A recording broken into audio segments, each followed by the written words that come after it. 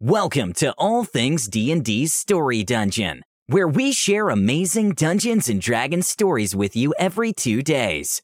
Now heading inside the dungeon, we have how Chu, an innocent and pure soul, ended up signing a Warlock Pact.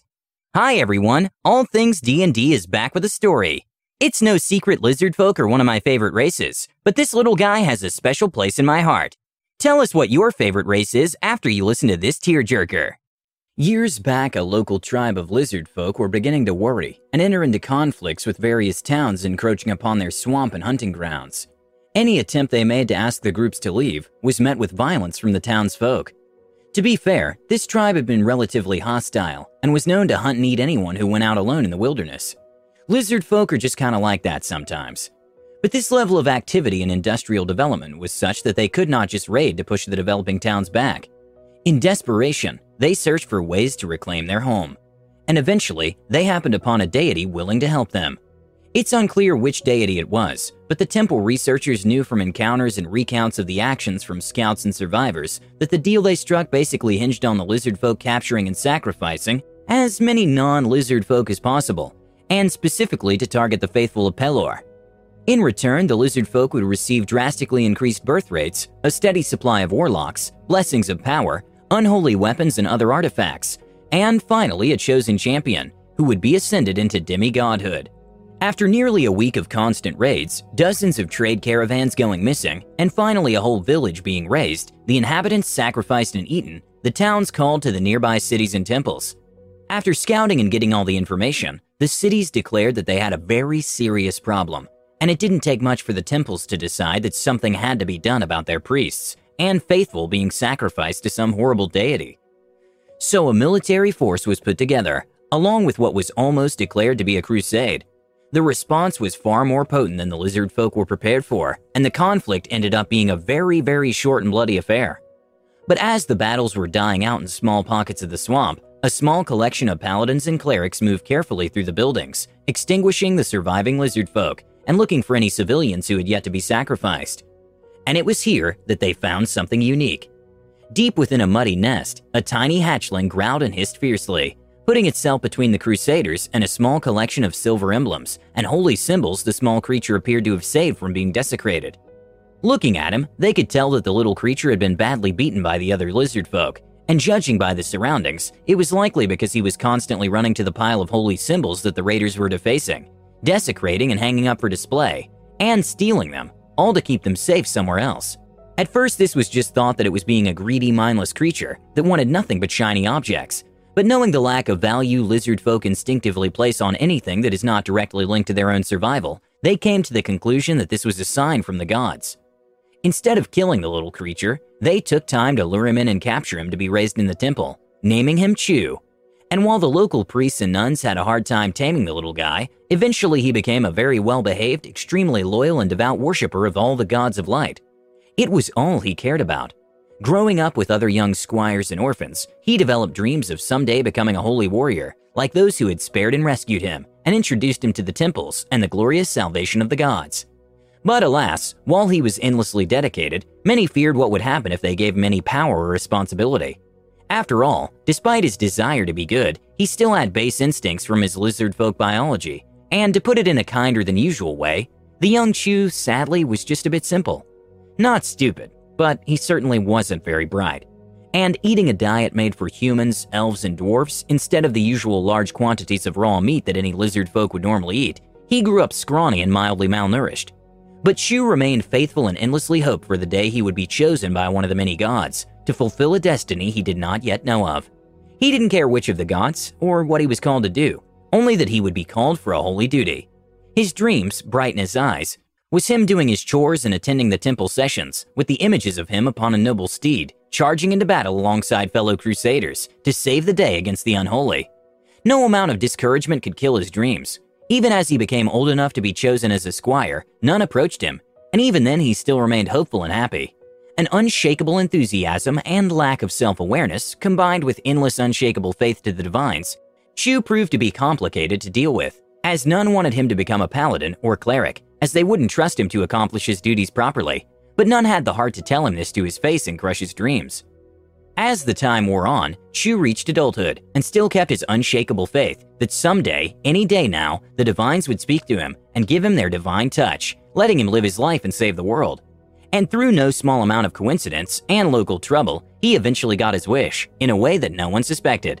On a dark night, one of the younger upstart knighted paladins, a noble who thirsted for power and who quickly grew to be mistrusted, made the final heretical choice to break his oath.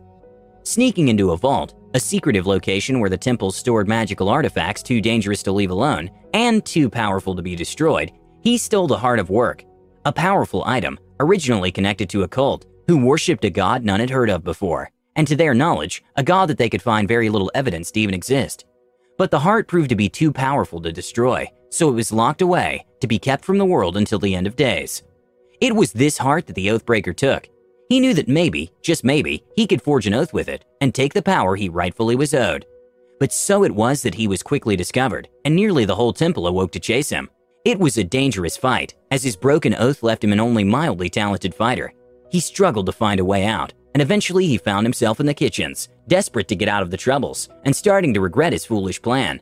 He hid the heart and fled, but he was quickly caught and died fighting before he could reveal exactly what he took from the vault, or even where he hid it.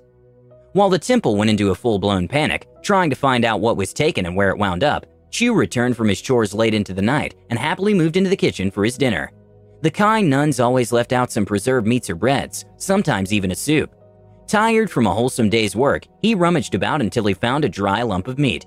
Happily, he gave thanks, swallowed it whole, and went to sleep. But that night, a cold, distant voice spoke out to him. Images of the wars during the time the gods first came upon the world, driving out the aboleths and fighting each other, establishing the positions of all the current gods. He saw there a deity of law and duty, a god who sought only order and justice, a god who had yet to truly cement his position in the world, speaking to gods everywhere. He sought out and spoke with many until he came face to face with gods that Chu knew from his studies to avoid at all costs, gods known as Sirik and Orcus. The images fuzzed with a palpable rage he could feel coming from the god as the events replayed and the unknown god marched out. Having been fed falsehoods and lies, he marched to face against none other than Pelor. He was promptly struck down and sealed away forever. Only his heart remained in this world and was collected and traded as the centuries and millennia went by, and he was to be nothing but a battery for evil cults to power up their rituals. He loathed this, his power and purpose beginning to change. He was a god of duty and law, but slowly his mind boiled at his undying living hate for trickery and the undead, as the two gods who had sent him to his doom at the hands of one he would never have chosen to be his enemy. The power flowed into Chu's mind, and an offer was made: take up the mantle. It was a dark, painful vengeance, but it was a vengeance to be wreaked against liars, trickery, and the undead. The god, however, was slightly taken aback at the extremely joyous reaction of this mortal being chosen. The soul graciously accepted without even hearing what the deity wanted, nor of the duties or powers to be given. Chu woke up, feeling the swirling powers, and almost instantly the temple took notice and brought him before the highest councils of holy priests and warriors. They could plainly feel the power within him and worried deeply. They spoke amongst themselves, and to his great confusion, they brought him to the center of their hall of judgment and read a strange rite he did not recognize. He was confused that in his jubilation, those of the council looked worried and grim.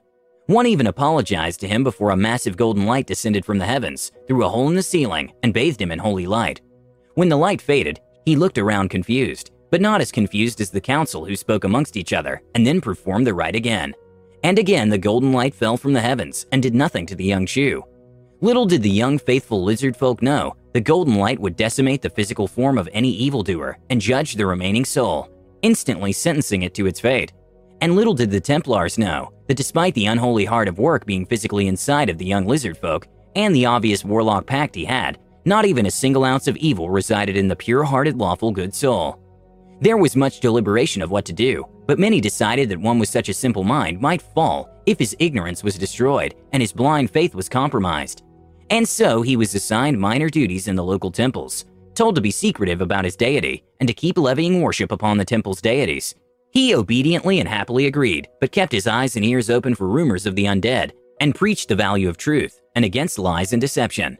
For to him in his dreams, he was the Paladin of the Endless Watch, a bright and shining soul to guide and protect the innocent, and honestly, no one had the heart to tell him that he was a warlock.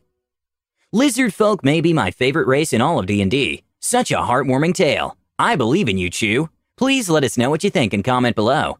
Don't forget to subscribe to our channel, All Things D&D. Our next video will be posted in 2 days, so stay tuned for more amazing Dungeons & Dragons content. Thanks for listening to All Things D&D's Story Dungeon. We'd love to have you subscribe and review us on iTunes and Spotify. Until next time.